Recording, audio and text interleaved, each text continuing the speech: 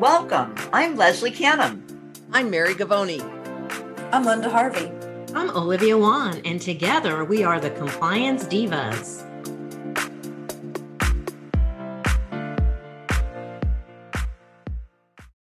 Welcome to the Compliance Divas podcast.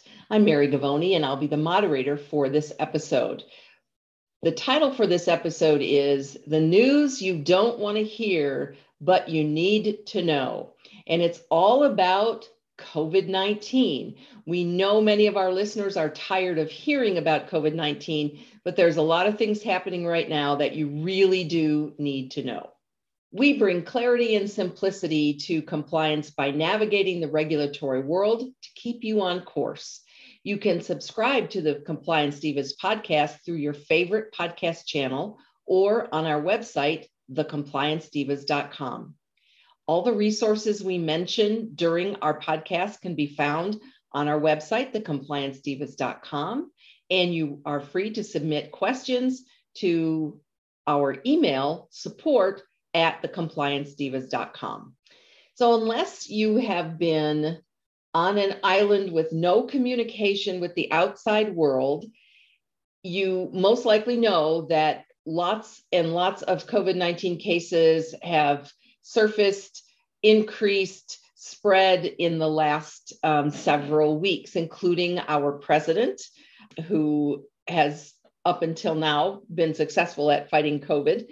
But many people are not paying attention to this increase in cases. And we're going to talk about why the cases are increasing, what do we need to do, and we'll talk about a lot about the difference between public health recommendations and healthcare facility guidelines. And we all need to remember that a dental practice is a healthcare facility. So we're different than going into a grocery store or a department store or something like that.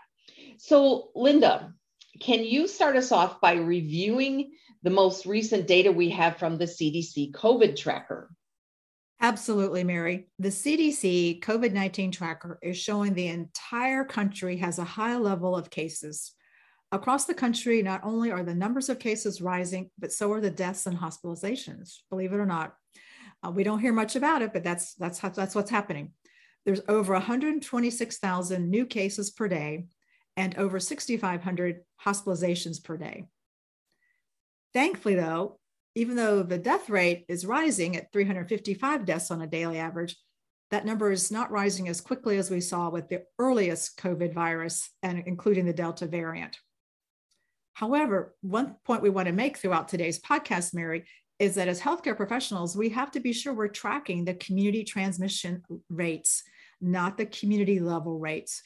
And I think that we'll be repeating that several times so our listeners really begin to grasp the difference in those two reporting tools that the CDC has.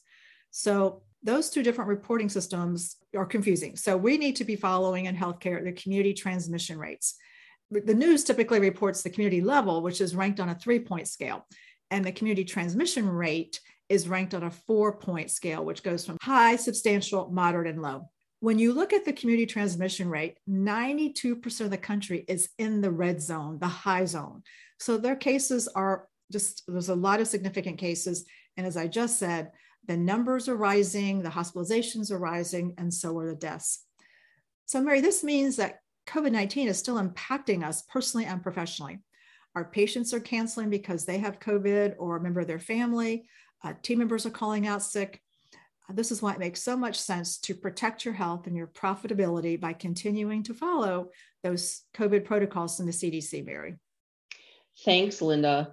And not only do we need to follow those protocols, we need to make sure we understand what those protocols are. And Leslie's going to talk a little bit about that in a minute. But first, I want to address some information that Olivia Wan, who our fellow diva who couldn't be with us here today, wanted us to discuss. And that is about this Omicron variant, because 78 or more % of the cases right now are this Omicron B5 variant, which is what we have just been informed is what President Biden has. And that's what's causing such a high level of community transmission. These viruses are much more easily transmitted, primarily because their viral load is so high. And so it doesn't take a very long exposure necessarily to cause a transmission. We see people who are vaccinated, who are boosted twice, and even who have had COVID infections and still getting reinfected. We're seeing a lot of reinfections with the Omicron variant. Because this viral load is so high, those of us who are vaccinated and boosted can still get COVID and still transmit COVID because the virus overwhelms the immune system. And so they're called vaccine evasive. So this whole era of all of these mutations of the virus is what's causing this spike in transmissions to happen. And the only way for us to try to get this under control, finally, after how many years we've been dealing with this, is to help stop the spread. So many practices have stopped screening patients, and you should not, according to the CDC. And many people are not testing if they do have respiratory symptoms. If you have symptoms of COVID, you should have a test. And one of the things that I was reading about over the weekend was the fact that many people now are testing at home and they don't report the results necessarily to their physician or to a health department. So the numbers that we have of community transmission may actually be a lot higher than we think they are if all of these testing results are not being reported. So Leslie, can you elaborate for us a little bit more on what does the CDC guidance state that dental healthcare providers and dental facilities should be doing to protect themselves and their patients? Well, Mary, this podcast is on July 25th of 2022. So I want to remind our listeners to continually check back with CDC to see what updates there are. CDC still refers to the February 2022 guidance for healthcare settings. First of all, as you mentioned, establish a process to identify and manage individuals with suspected or confirmed SARS-CoV-2 or COVID infection. And they recommend this by a couple of different means. One, to post visual alerts with updates, meaning that you're alerting your patients as they come in the door, what the signs and symptoms of COVID would be, including information on hand washing and alerting the dental personnel if they have any of the symptoms that are listed. And one point that was brought up during an earlier podcast this year, our fellow diva Olivia said that we should be dating these visual alerts or posters.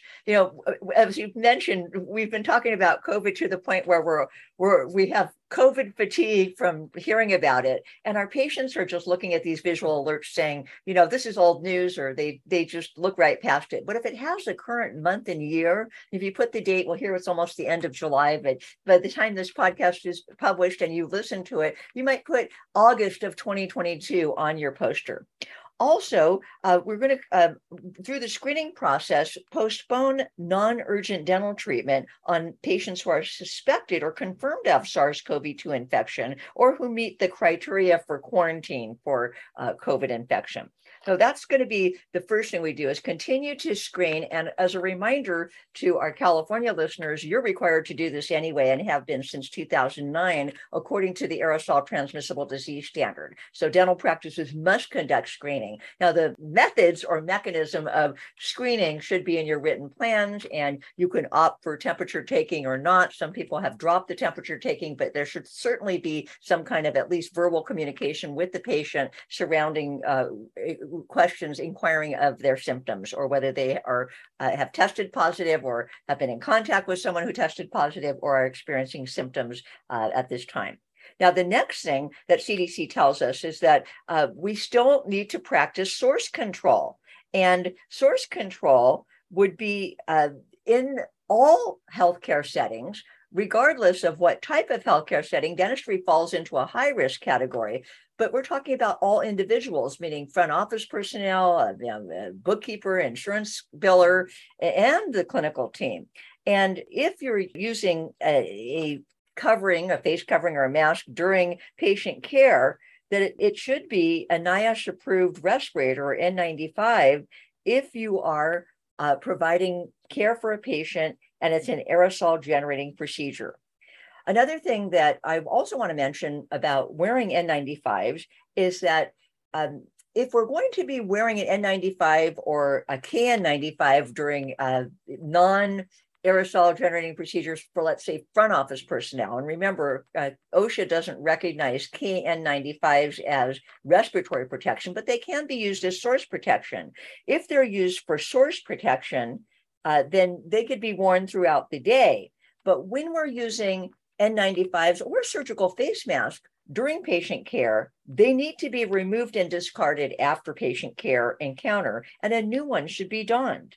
And something else that's important to recognize is that when you're performing an aerosol generating procedure, you are at a higher risk for getting exposed to SARS-CoV-2, especially if you're wearing only a surgical face mask. So aerosol generating procedures, let's just review quickly what CDC says is aerosol generating procedures. These aerosol generating procedures might be considered when you are using an air and water syringe, a dental handpiece, such as a high-speed dental handpiece, an ultrasonic scaler, performing air polishing or air abrasion.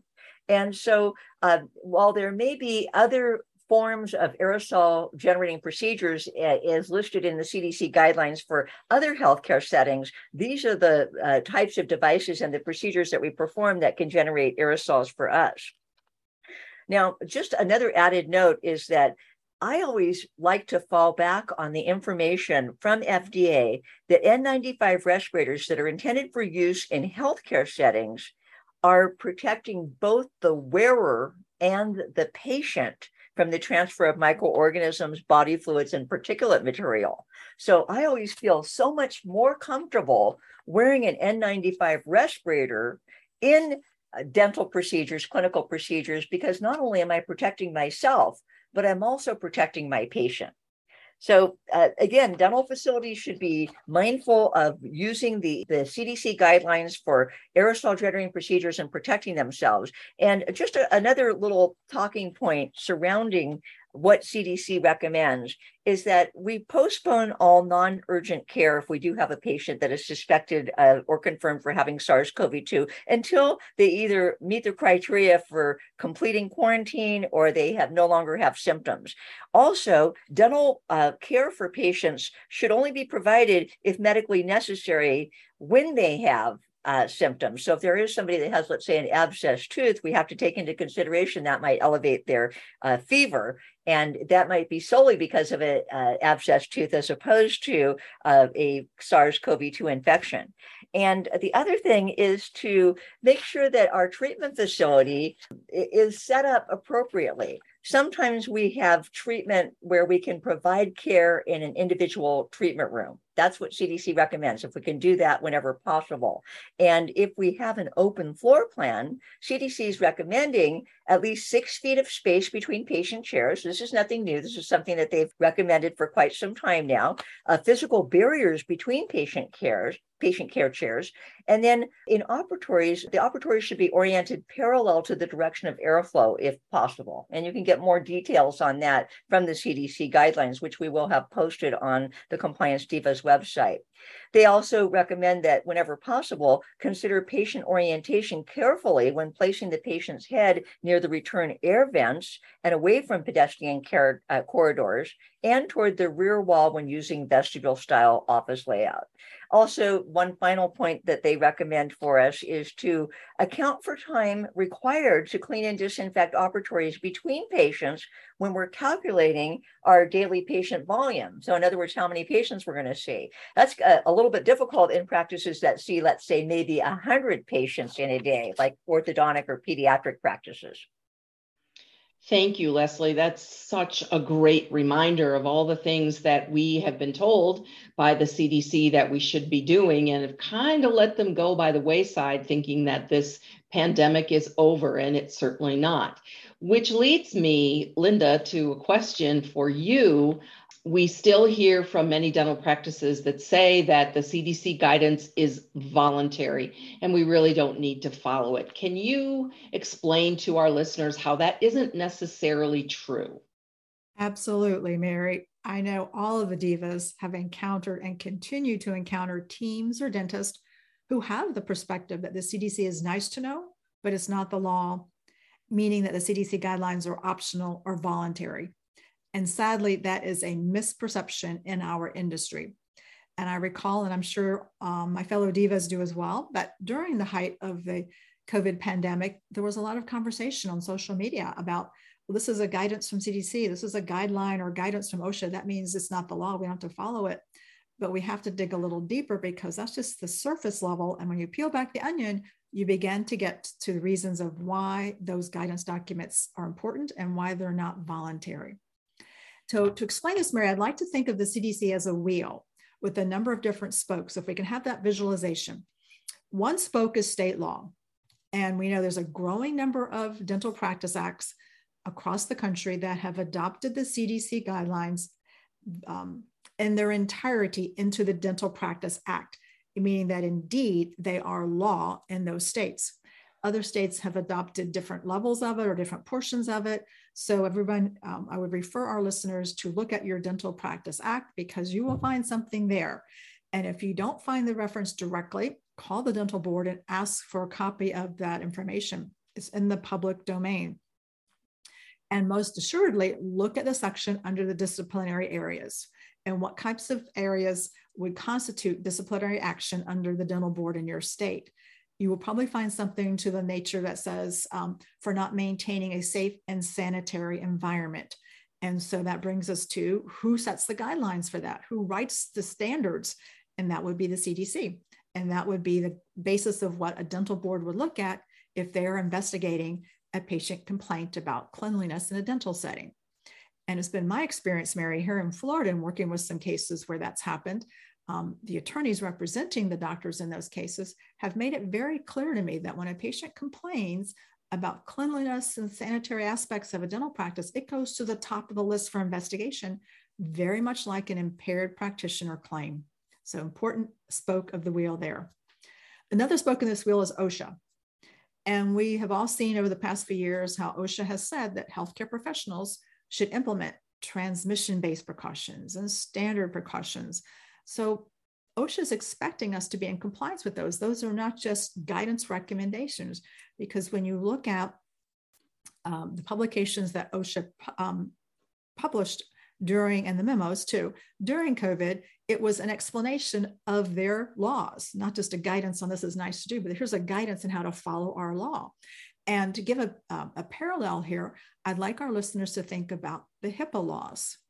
The Office of Civil Rights will frequently publish a guidance document on how to be in compliance with the privacy rule or the security rule.